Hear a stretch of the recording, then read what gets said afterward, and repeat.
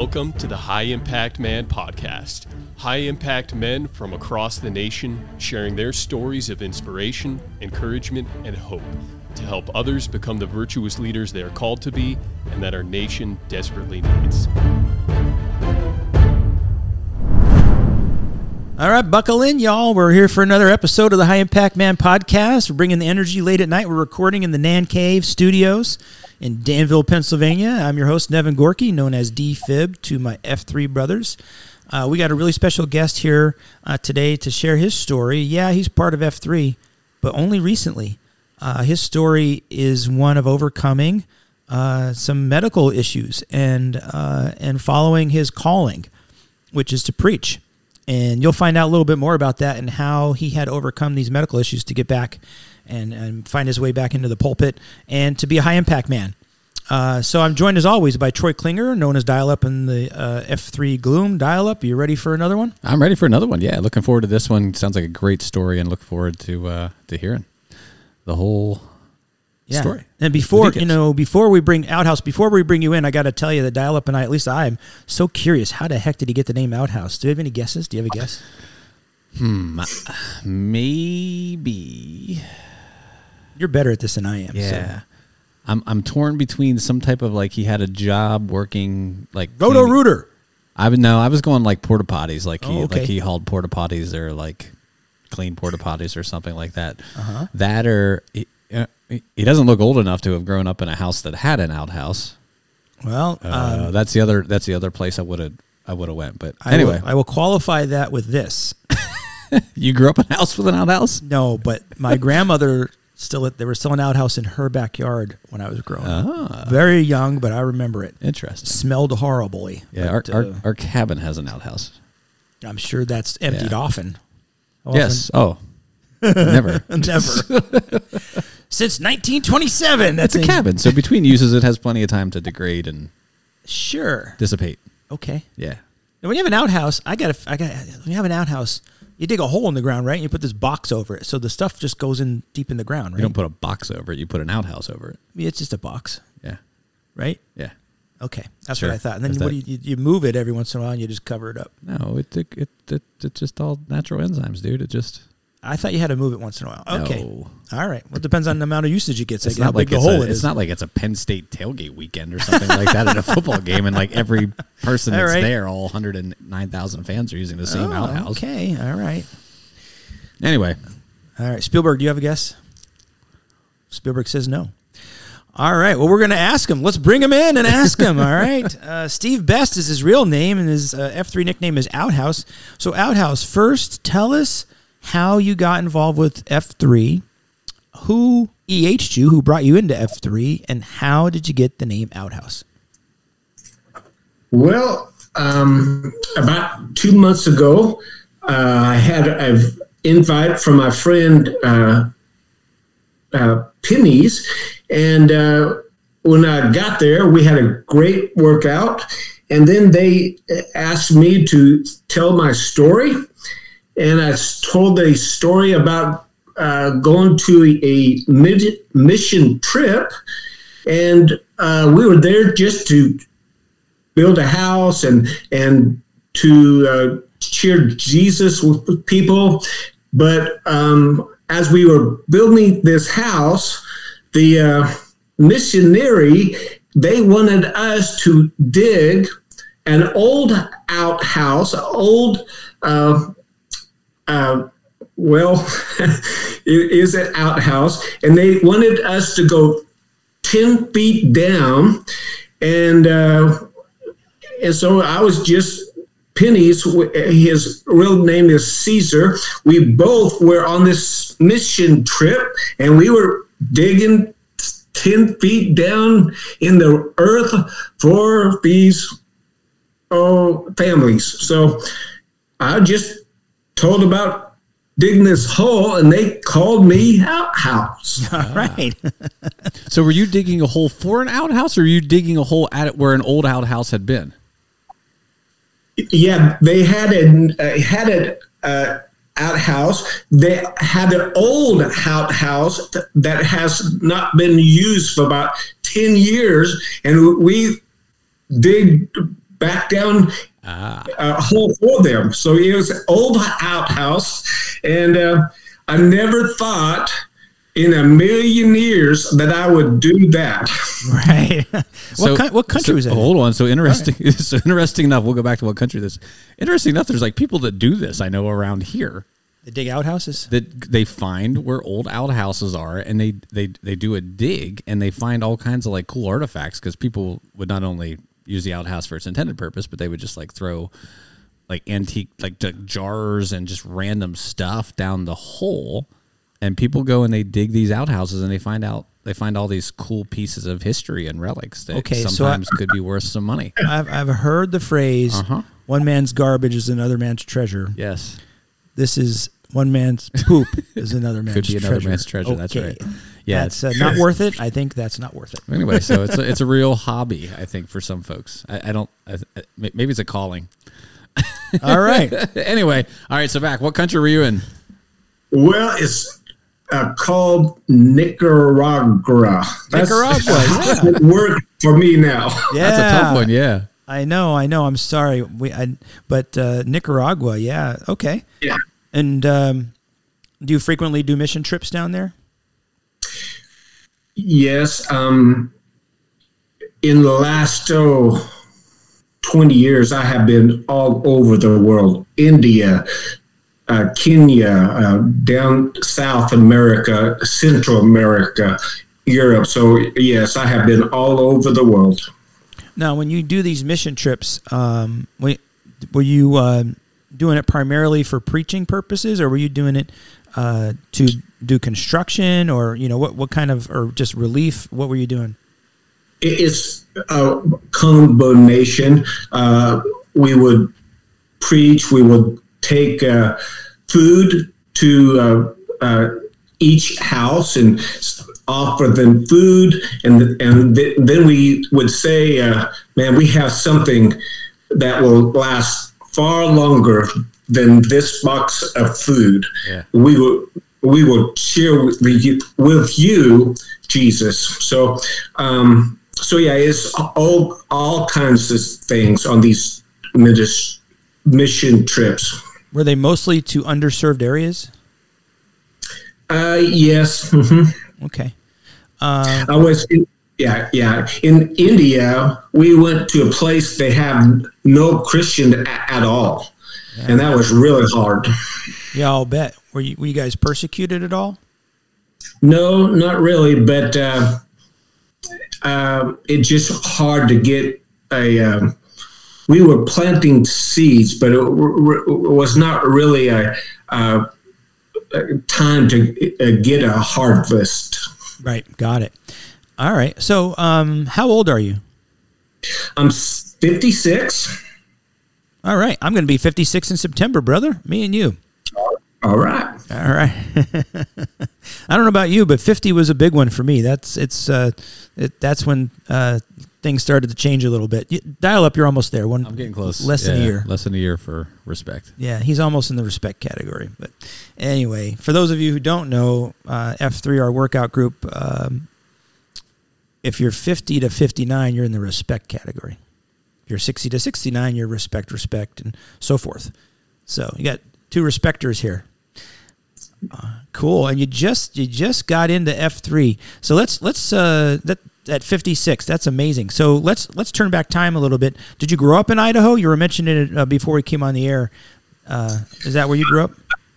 I grew up in Washington State. Okay. All right. Because you mentioned you're a Boise State fan, right? Or you were? Yeah. I grew up in Washington. I pastored in Oregon and then moved over to Boise. Okay, got it. So what was life like for you when you were growing up? What was your family life like? How were things in Washington? Yeah, that's a great question. My dad and mom were solid. They were Christians. My dad was a policeman. He is 6'4", and but he always led worship in our churches as a volunteer, and he can sing. And anyway, I have two younger brothers, and we were always in sports. Okay, what kind of sports did you play? Basketball, football, baseball, and then golf. Okay. Did you have a favorite one? Well, right now it's golf. Okay. I'm going golfing tomorrow. I'm terrible, but I still keep going. Amen. All right. As Mark Twain once said, it's a good walk spoiled, but it's still a good walk, although I'm riding. We got a beat down tomorrow, a ruck beat down. I think I'll probably be taking the cart tomorrow. Ooh. Anyway, yeah, I know. It's meant to be walked. I know. But sometimes you just got to take the cart when it's there. Yeah. It's going to be like 90 tomorrow, so we're going to need the cart. Okay. So, Outhouse, you grew up in Washington. Where'd you go to school? I went to Richland High School and then went up to Eastern Washington University. All right. And I saw you sent us in your bio that when you were age 15, you received the call to preach when you were 15. Tell us about that. Yes. Yeah, I was at a youth camp, and I didn't know what the call was about, but I knew God was calling me to pastor and prepare to preach. And so I wrote down in my Bible, and I have the Bible right here, from way back then, July 15th, 1981. And so that was just on the Friday. Yeah. So you just passed that anniversary. Yeah. Yes. Wow. So it's been, 81, 91, 01, 11, 31 years. Well done. Did I get that right? I think so. Just 31 years. Yeah. All right. So when did you start preaching? Did you start preaching? Because sometimes you could preach even at an early age before you were ordained or anything like that. Some churches allow that. Did you do that? Yeah. The first time, I was just 13. It was a youth deal at our church, and so all of our families were there, and I preached and I practiced this sermon, and I was up to about 25 or 30 minutes on my tape recorder. When I got out, it was only 5 minutes, but that was my first time. Like anything else, it takes practice, right? Yes. I mean, we rely on the Holy Spirit, but still, it takes practice. I had the opportunity to do some preaching early in my life, and not early in my life, but a few years ago. And I found out, and teaching, like I led some men's groups, and the one we did like about 20-30 minute teaching time before we broke out into small groups. And I did the very first one because I started this group, and I did the first presentation. It took me like 45 minutes. I had about 40 PowerPoint slides, and one of the guys wisely told me that I need to really reduce my amount of PowerPoint slides, and I need to talk a little bit less. So I did, and then we got it down. I don't know, dial up, you were there. We were doing like 20-30 minute talks and like 10 slides or something like that. Yeah. You definitely improved and got better. Yeah. So just like anything else, it takes practice. And it requires some candor from people to tell you, dude, you're a little loquacious there. You might want to dial it back. You like that word, loquacious? Loquacious. Yeah. I always love you and your big words. I'm a simple man. I don't always know if I use them correctly, but there you go. All right. So what did you study at, I forget the university you told me, Eastern Washington? Yeah. I was in psychology and sociology. And then after that, I went to a seminary, Golden Gate. Okay. Is Golden Gate in San Francisco? Yeah, but I went to the Portland, Oregon branch of that. Got it. Okay. All right. You got out of college. What'd you do then? I started preaching at I was on staff, and my wife and I got married when I was in college. Her name is Chris, and we have 3 kids now. So we were just serving the Lord. Had the kids, they were growing up, and we moved from Washington to Oregon, over to Idaho, and later on to Utah. Okay, you're moving around quite a bit. And I just realized, so for those of you who are trying to do the math, I was wrong. It wasn't 31, it was 41. And I realized that because in his bio, he said he was married for 34 years. And I know he didn't get married when he was 15 years old. So I had the math wrong there. It just hit you. But I know there's some people out there who are saying... I didn't catch it. You were counting with your fingers, I just assumed you had it right. I knew that some people out there listening and say, no, you didn't get that right. Idiot. It's 41. Can't figure out. All right. I got an eraser. Fixed it. Okay, so why did you hop around? You went to different churches? Is that what it was? Yeah. I was starting a church in Oregon. I went to a good church in Idaho, and then I went to I was serving over 2 states, Utah and Idaho, as a missionary. Okay, were you church planning? Yeah. Yes, I was working with church planters. Yes. Okay. All right, so we're going to get into more of your story, the stroke that you had, and how you dealt with that, and things like that. But I have a question for you, because as an elder at my church, and I've thought about this question for a long time, and I don't know the real answer. And maybe there isn't a real answer. But what do you think the ideal size is for a church? Ooh, good one. That is a great question.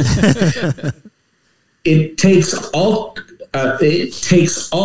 types of churches to reach all kinds of people, and so there are great house churches, and there are plenty of mega churches. So if the Lord is there, His Holy Spirit is there, the Word is being preached.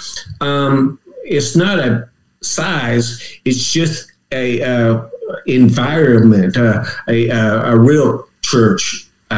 So I love house churches. I like the small churches, but all I know, if they have a mission and they're going after people, that's good for me. Making disciples, right?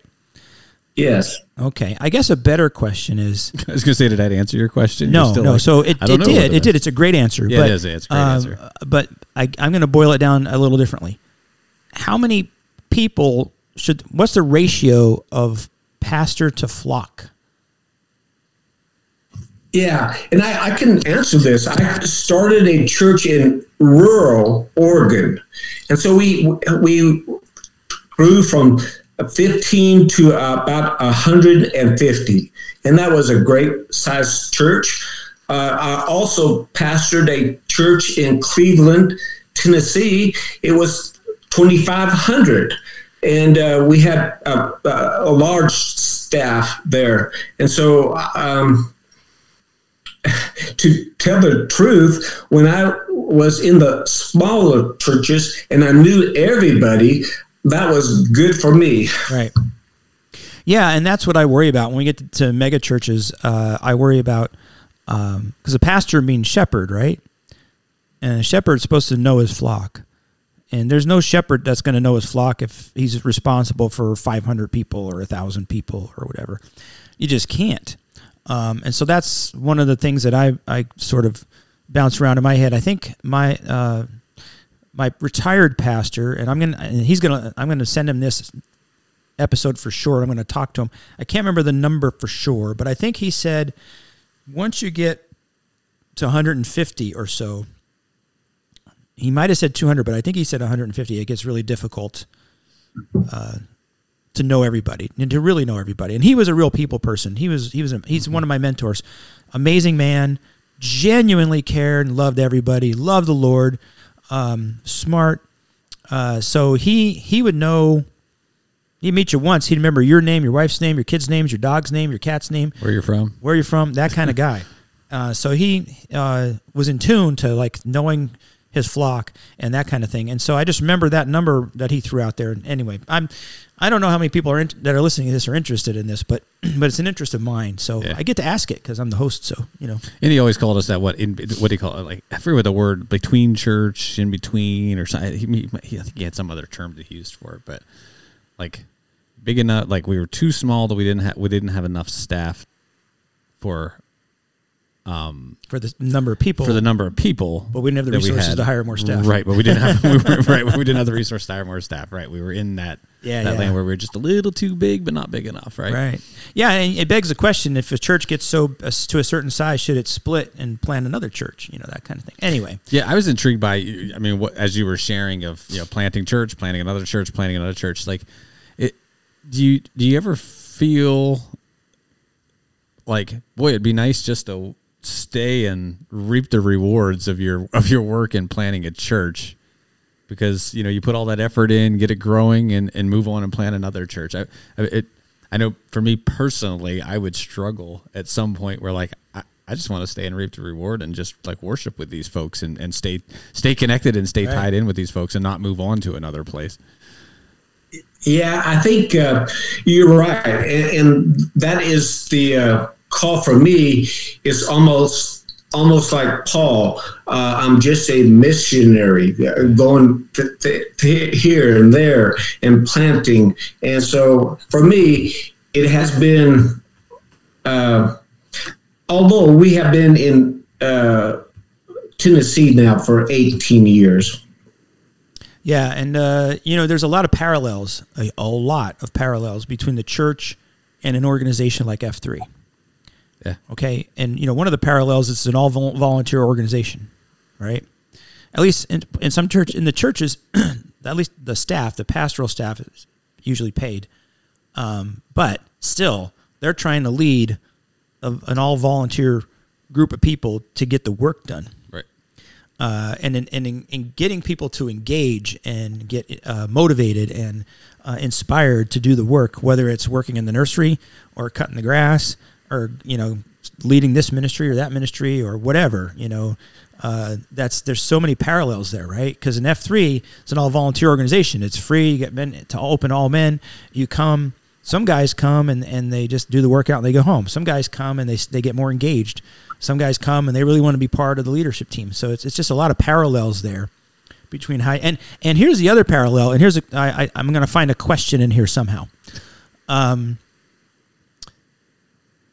How do you measure success? Ooh, I knew that was coming from you. Yeah. So how do you measure success? So in the church, obviously you measure success about how well you're meeting the mission, right? If you have a mission statement, that's what you're trying to do. How successful are you at it? And I think, again, there's a lot of parallels with the church here because it's really difficult to measure whether you're really making disciples because the number of people attending doesn't necessarily mean that they're all disciples. And just give you an example, Bill Hybels led the biggest church in America. Help me out here in Chicago. Willow Grove. Willow Creek. Yes, not Grove. Willow Creek. Anyway, he became kind of famous, wrote a lot of books, and they're for the seeker sensitive or something like that type of church. Put out a lot of really cool resources and stuff.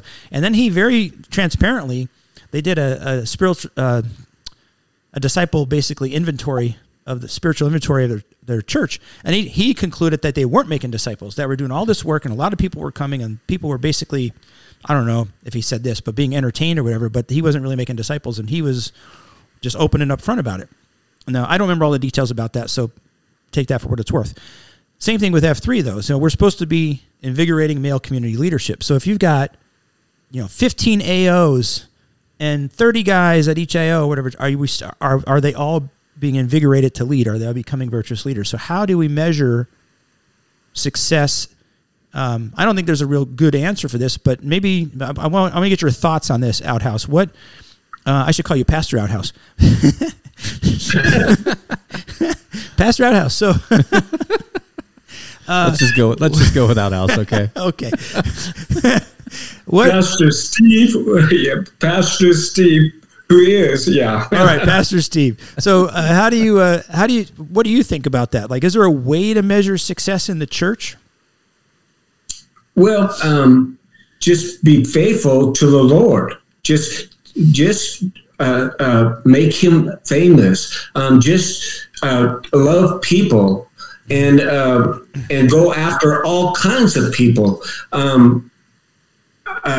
You're right. It's not just about the numbers. It's about the spirit of the church and the how well we love God and love other people. Right. I have been really impressed with F3 in the 2 months that I have been there. We have different people who are always leading, and when they get to the word at the end, the word and their testimonies has been so rich and so powerful. Yeah, that's awesome. And I think a lot of F3, obviously. F3, we didn't really explain it this episode, did we?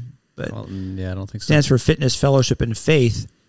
The faith part, defined by F3, is believing in something bigger than yourself. But the reason for that is so that you realize you're not the center of the universe and you're there to serve others. So it's your creator first, and then others second, and you're third. We're taught to live third, and that's what a virtuous leader does. Just so happens that most guys involved are Christian, I guess. But in our region, that's how it is. So it's encouraging to hear you talk about your region and your guys like that. So as an elder at our church, we started advertising F3 in our church, and some people got a little concerned that we were promoting an organization that wasn't a Christian organization, and so they don't promote it as much as they did. So you, Pastor Steve, being a pastor, what would you say to that?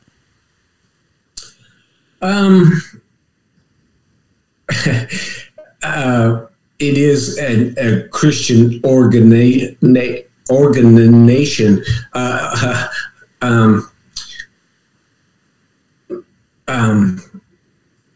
At least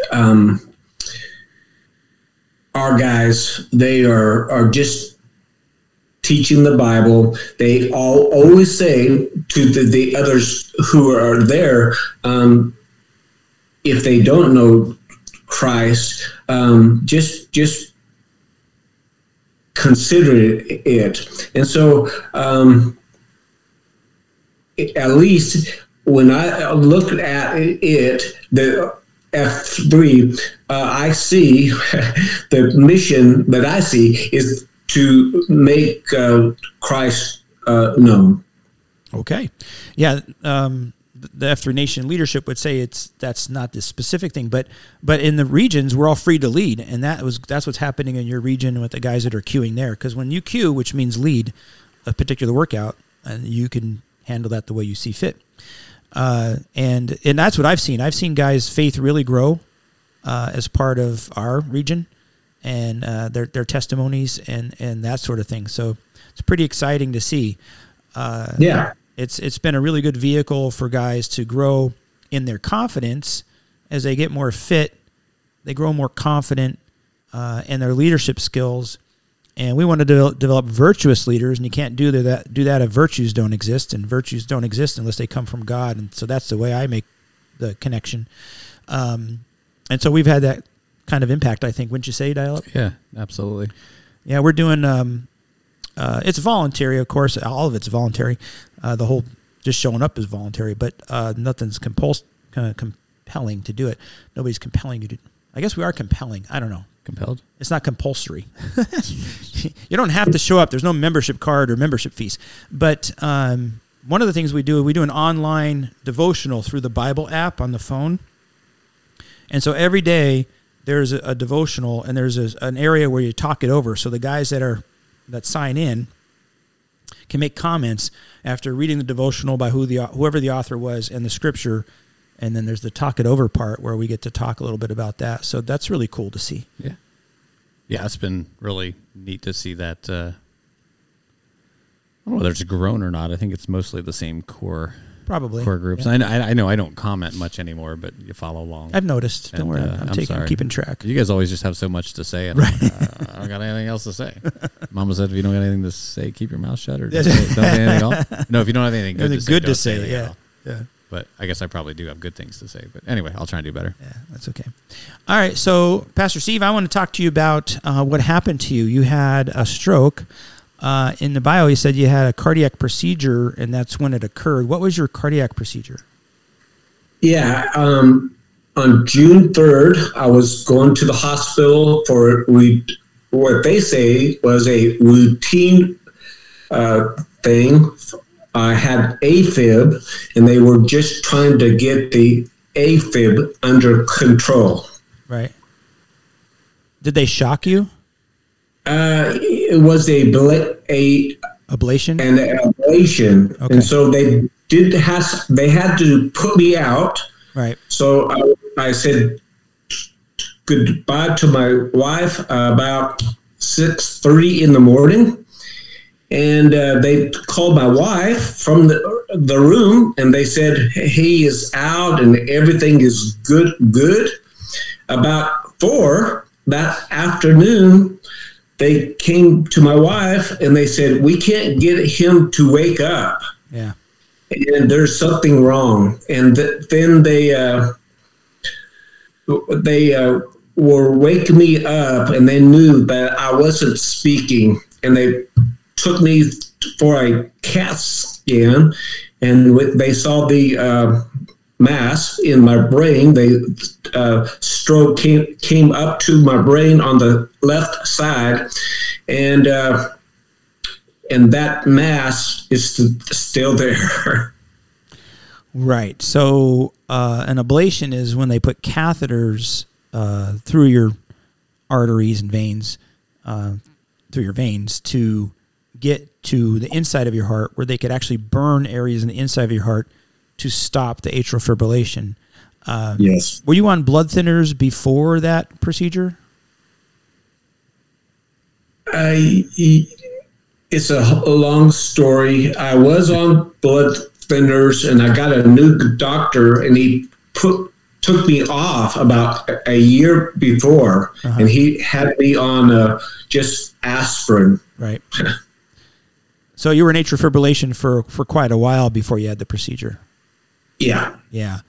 Yeah, you're supposed to be on blood thinners because there is a risk of stroke if you're in atrial fibrillation, because when you're in not to get too technical, but clots can form in your heart when you're in atrial fibrillation, and all of a sudden your heart beats normally, squeezes the clot out, and it could have a stroke. So, yeah. And they said this procedure, I am special because only about 1% who does this procedure, only about 0.5% get a stroke. So I got it.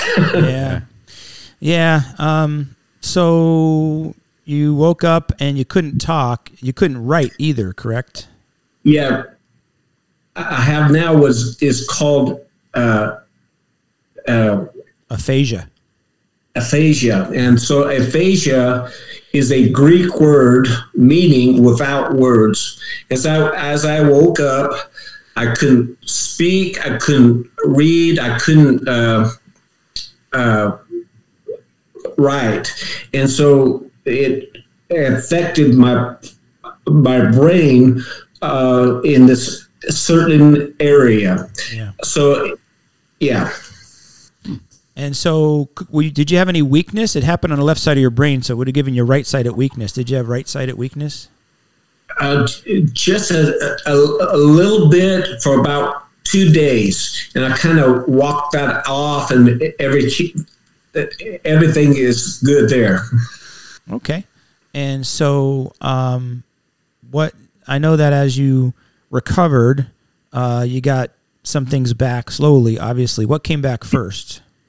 Yeah. So I was in the hospital for 4 days. I didn't really know I even had a stroke. When I got home, and as I was getting better later on, I said to my wife, and I was trying to talk with her, I said, in the hospital, she was asking me, how come I wasn't eating? And I said to her, I didn't even know how to eat. I didn't know what the food was, how to use a fork or a spoon. I didn't even know what was there. I was in a fog. Yeah. And so my kids, my grandkids, they were all saying to me in the first 2 or 3 weeks, "Hey, Grandpa, say dog or say cat." And I couldn't talk at all for about 5 weeks. Yeah. And how frustrating was that? It was so frustrating for somebody who I didn't know for sure what was going on, and I didn't know if I would ever speak again. But I will tell you this right up front, I had a peace. I can tell you for sure, God was so real. He was so close. I was praying to him with words from my mind, in my heart, without words coming from my mouth, but he was so real. Yeah, that's praise God for that. Great testimony. Because I was sitting here thinking like how scary that could be, not knowing whether you're going to regain it. You know, the experts, the doctors might be saying, "Hey, this is going to pass in a couple weeks and it'll come back," but a lot of folks will be sitting there doubting that and scared that what if it doesn't, right? Yeah. Is this going to be the rest of my life living like this? Yeah. But great testimony that you stood firm in your faith, that God had you in his hands and in his arms and had you covered. Yeah. Not all of us have an event or circumstances where we have to face a testing of our faith like that. I know that I've shared this before, but I had a heart attack. Oh boy, now it's, let's see, 5 plus probably 11 years ago, 10, 11 years ago. Well, I turned 50. 31 years ago? 41? It was when I turned 50, so 6 years ago. There goes my math again. Anyway, he didn't use his fingers this time. No, just I for didn't. those that are right. listening. I turned 50 in September, and in late October, I had a heart attack playing basketball. And so it started when I was playing basketball, and I tried to get to the hospital myself. I took a shower, got in the car, started driving, and the pain got so bad I had to pull over and call 911. And so I was sitting in my car, alone in my car with crushing chest pain, knowing I was having a heart attack, all alone, just waiting. And in that moment, I had a spiritual peace. I didn't have physical peace because it was hurting, but I had a spiritual peace knowing that I knew that I could die, and I just immediately just thought, I'm okay with that. I'm ready. Whatever. Just take care of my family, Lord. So it's we don't want anybody to go through something like that, but I think it certainly strengthens our faith when we're faced with something like that, right? And we kind of were tested, and we came out hopefully, good, and our faith stood strong, right? For sure. As I was trying to get back, they sent me to what I call speech coaches, speech therapy. Yes. And I couldn't say therapy for the longest time. So speech coaches, and there was a speech coach at our church, and she came over to our house in the first week, and she said to my wife, Steve cannot wait for 1 or 5 weeks to go to the stroke center and start meeting with a speech therapist. So she was coming over every night with her friends and from her practice. And so I'm in a group now with about 15 other people who have aphasia, and some of them had their stroke 8 years ago, 12 years ago, and they are still not talking as well as I am right now. Some of others in the group are talking really well. They are, you can't even tell they have aphasia. But my teachers, we have multiple teachers, they say God's grace, that when that girl from our church came over and started working with me in the first week, that helped me tremendously to get this going. Yeah. Wow. Do you continue to see progress, like day to day, week by week, month by month at this point? That's a great question. Yeah, I do. And so I always read out loud with my wife, and she can tell that it's getting faster. And we're reading complex books with multiple syllable words, and it's always getting better. Yeah. Polysyllabic. How How about that, brother? Well done. Yeah. Well, I was going to ask that very question. That's great. I think so. We know that the brain has plasticity. I think that's the word we use. That even our oldest folks, even those in their 80s, their brain can still be trained. Yeah. And you do it by practicing, and just like anything else, right? And train you. So you're going to brain training, and so you can continue to make progress and train your brain. It develops new pathways. There's some healing that occurs, and the neurologic system takes a while to heal. But we know this brain plasticity, even if you haven't had a stroke and you think that, you're only as smart as you can get right now, you're wrong. And guess what usually is the answer to training your brain? Dial up. Guess what? Reading. Yeah. Guess what you hate to do? I know. Yeah. Don't worry. You'll come up with words like polysyllabic someday. But no, seriously, training your brain, and it's reading that really is now other things like doing puzzles or whatever, and practicing your talking with your speech therapist and stuff like that. So I don't think anybody could tell you what your limit is as to how much recovery you can have, because nobody really knows for sure. Right. Yeah. And I can tell how far I have come. Some people about Christmas, they were saying, "Oh, we still need to see a miracle in Steve." And I said in my heart, in my mind, I was not talking. Mm-hmm. And now you can understand me.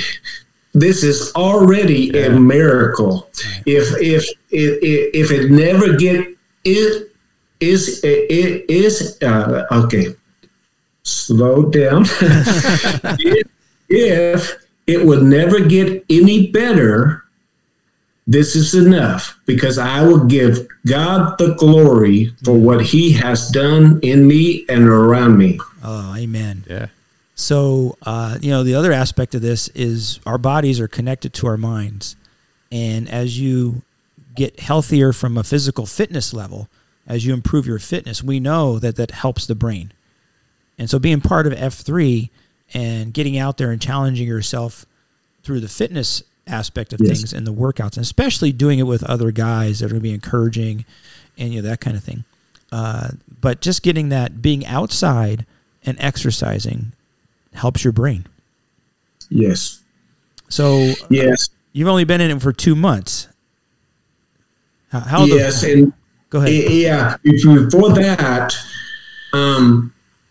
I knew in my heart I had to get out and walk. Yeah. And every morning I was walking. Now, when I got home, something from the body was helping me in the brain to get the words out. And so I have been on this thing for over a year now, walking, running, and now with F3.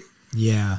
Yeah, that's a great example, right? I mean, so we know after years of doing this now that the sooner we get our patients up walking, I work in heart surgery, the sooner we get our patients up walking, the better they do, not just from a physical aspect, but from everything, their attitude and their ability to think more clearly. But we were created to move. And when this machine, this body we were given isn't moving, bad things happen. Yeah. How many days a week do you post? I go 2 times a week, but I always run and walk in between. So you're not limited physically by the stroke now at all? No. Okay, that's awesome. Yeah. So you can get out there and do that. All right, so I know that you're a preacher. One of the worst things you could do to a preacher is to muzzle him, right? Yeah. And so that must have been very scary and frustrating. And I know you've already shared how you had that peace with the Lord, but recently you just preached again. Yeah, it was so cool. Back up though, I came home to my house the week after, and I was in this fog. I was this traumatic episode hit my brain. I was going to my office and reading in His Word, just looking at the Bible and trying to get words off the pages.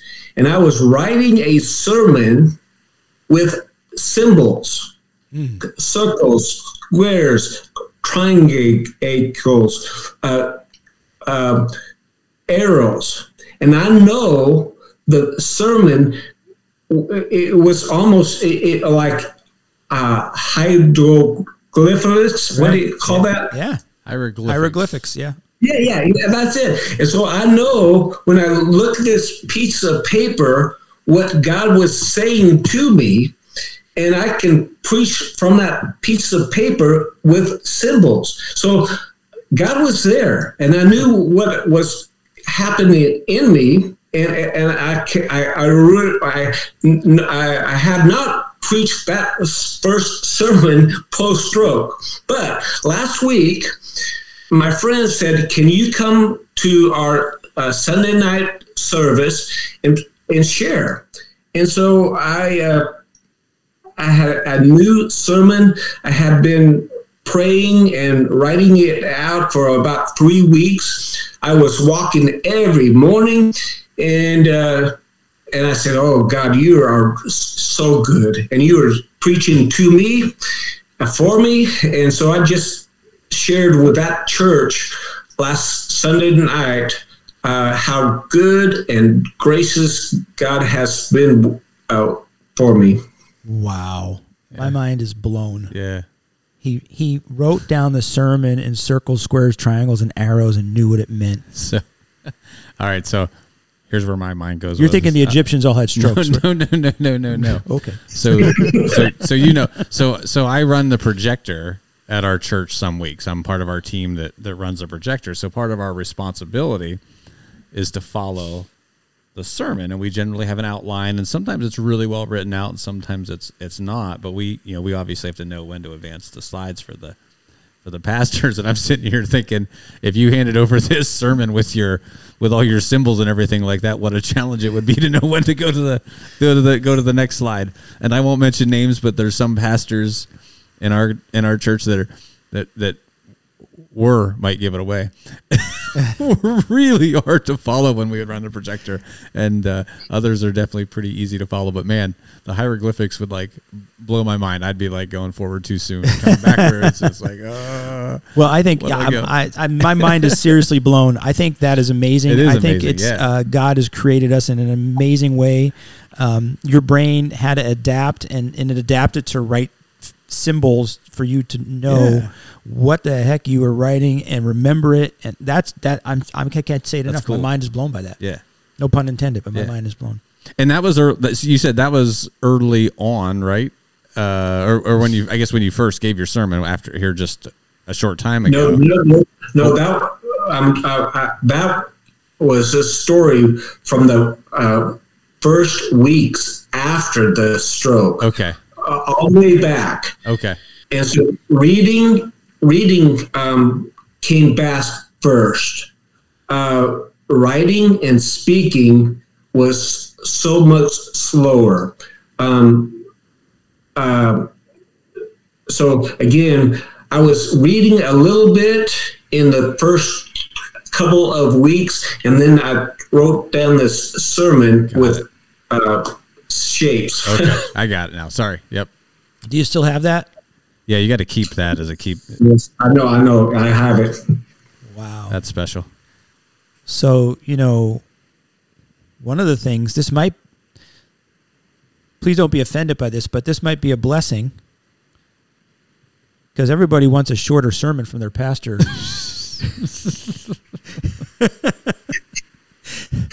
I'm just kidding. So, but I will say, he thought all those compliments he's been getting about you preach better now than before your stroke, Pastor. He was taking it as a compliment, and you just ruined it now. I will tell you this: I'll bet you have just as bigger impact with your preaching now, absolutely, than you did before. Yeah, and I don't know you. I never heard your sermons, but I'll bet you do. Well, I know this. God has changed my he has changed me and put me where he wants me, and now I'm around people who have aphasia, their caregivers, their families, and they know that I am a preacher, and I don't have a big church anymore.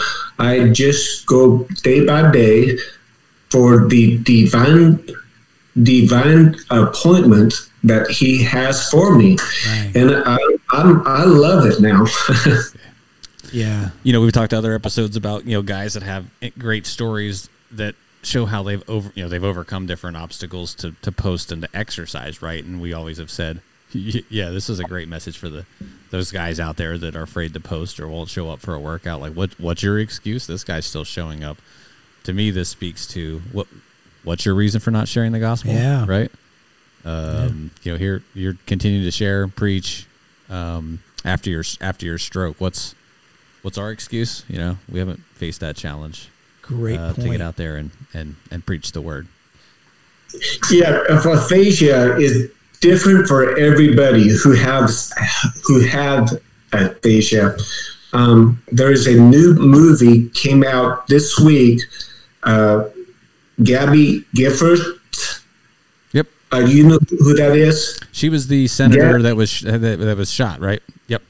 Yes. So her dramatic brain injury, she got shot in the brain, was over 10 years ago. Yeah. And so she has a new movie out this week. And I was watching her on Good Morning America, and she has aphasia. Mm-hmm. And she is, you have to pay attention to her. She is slow and steady, but she gets out what she wants for us to hear. So when I preached last week, slow and steady will win this race. Yeah. Slow, steady will get the word of God across to everybody. And my wife, she said, "Oh, I like you slow and steady. You used to be so fast." Uh-huh. And so slow and steady, everybody has to concentrate on you, and you get your points across better. Yeah, that's definitely true. The public speaking that I've done, including on this podcast, I try to remind myself to slow down, because that's one way that you could get your thoughts together. But people hear you better, especially if you have dramatic pauses, etc. Right? So not that you want to employ tricks of the trade or anything like that, but that's definitely true. I can't remember who it was, but a man came to our church years ago, and he had some type of aphasia. I don't think it was from a stroke. I think it was a congenital issue. But he preached, and everybody hung on every word. And it doesn't have to be fancy. You don't have to put, 23 points in your message or anything like that. The message was really, really, I don't remember exactly what the message was, but I remember the message was really good, and it was really well received by everybody. But people hung on every word because you had to. And he didn't have a lot of polysyllabic words. He didn't have a lot of polysyllabic words. That's right. So hey, one thing I wanted to ask you is, so the training that you're continuing to do at the Aphasia Center and with your aphasia group, is that covered by insurance, or is that like an out of pocket expense? Out of pocket? You're shaking your head. Yeah. I was curious just because I know around here, a girl that had played soccer for me. Actually, she played soccer for you at one time too. Her mom. Her father had a stroke and has a similar story as yours. She had opened an aphasia center here locally, and I know she used to do a lot of fundraisers for it to be able to provide the services for free to those that needed it. So, just curious if that was a story where you live as well. So I will brag on what Jesus did in June. June is Aphasia Awareness Month. And so I contacted the lady at UT, and I said, are there any things for us to do around town with Aphasia Awareness Month? And she said no. I said, I have an idea. So I got we have T-shirts, water bottles. It was a big walk, and the word was out, and people came, and we did raise about $4,000 for caregivers, people who have aphasia, their families, and so I was thrilled. This was the first annual Knoxville walk, and it was way better than I even imagined it. That's great. So for our listeners out there, if you're inspired by this story that you're listening to, I encourage you to get out. I was going to say the yellow pages, but that would date myself. Google, see if you got an aphasia center near you. And like I said, if this story inspires you, make a donation to that local aphasia center to be able to provide support services for folks like Outhouse here. Yeah, great message. All right, so are you going to preach again? Do you have something set up, or you just taking it as it comes? That's just as it comes. But it's last week when I got done. It's one thing for my wife said, "Oh man, that was great." One of my kids was. He was there. He said, "Dad, that was so great." People from my old church, they were there. They said, "Oh man, that was so great." But the pastor friend, he said, "Just now I have 3 or 4 people from my church said to us, we want you to come back and preach a revival, 4 or 5 services in a row, like Sunday through Wednesday." I said to her, my friend, I said, "I will pray about that one." Yeah. Because it's a lot. Yeah. 5 sermons in 5 days. Well, if God is in it, I will do it. But anyway, there's nothing on books right now. Okay. So another question I have. Sorry, I'm jumping in. Oh. So I know you're still relatively new to F3 here, about 2 months, but have you thought about, or maybe you already have you led a workout yet? Or is that something on your goal list to be able to do at some point in your recovery? Yes, that's a great question. And I'm shooting for August. Awesome. Sometime in August. Excellent. And he will put to shame every guy out there who is reluctant to do their first cue. Yeah, that's why I wanted to know, because we got those guys that you're like, hey, you ready to cue? No. You ready to cue? No. You ready to cue? No. Hey, we just met a guy this week that had a stroke and he just cued. Yeah. So he's got aphasia and he cued. Yeah. I will say this though, when we were organizing this walk, it was on the second Saturday of June. There were 4 people from the F3 group that were there. And I only knew one of them. And so I was blown away by these guys that I just met. They came a half hour to downtown Knoxville to support this walk for aphasia. Cool. And so that is the kind of guys that we are hanging out with. Yeah, that's great. That's a great testimony about those guys. I could tell you that if I lived near you and you're going to preach, I'd come listen to you. Yeah. But you're a little too far away. Do you have a YouTube channel for your church? No, or a live feed that you do? No, I'm not.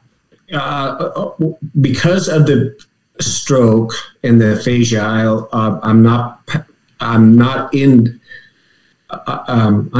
a church right now. I'm not a pastor of a church right now. Gotcha. Yeah. Well, this has been, for me, one of the best episodes. I think you've inspired me. You've encouraged me. Your faith through this whole thing is genuine. It's real. Folks, listen. This stuff is real, man. You need to listen to this sermon that Pastor Steve just preached. That's right. On our episode here. Great stuff, brother. So, do you have any other questions for him before I ask one more? No, I think I've used mine up. Okay. So, Pastor, I got one more question for you. This is your chance to speak to the men of America. What is your message for the men of America?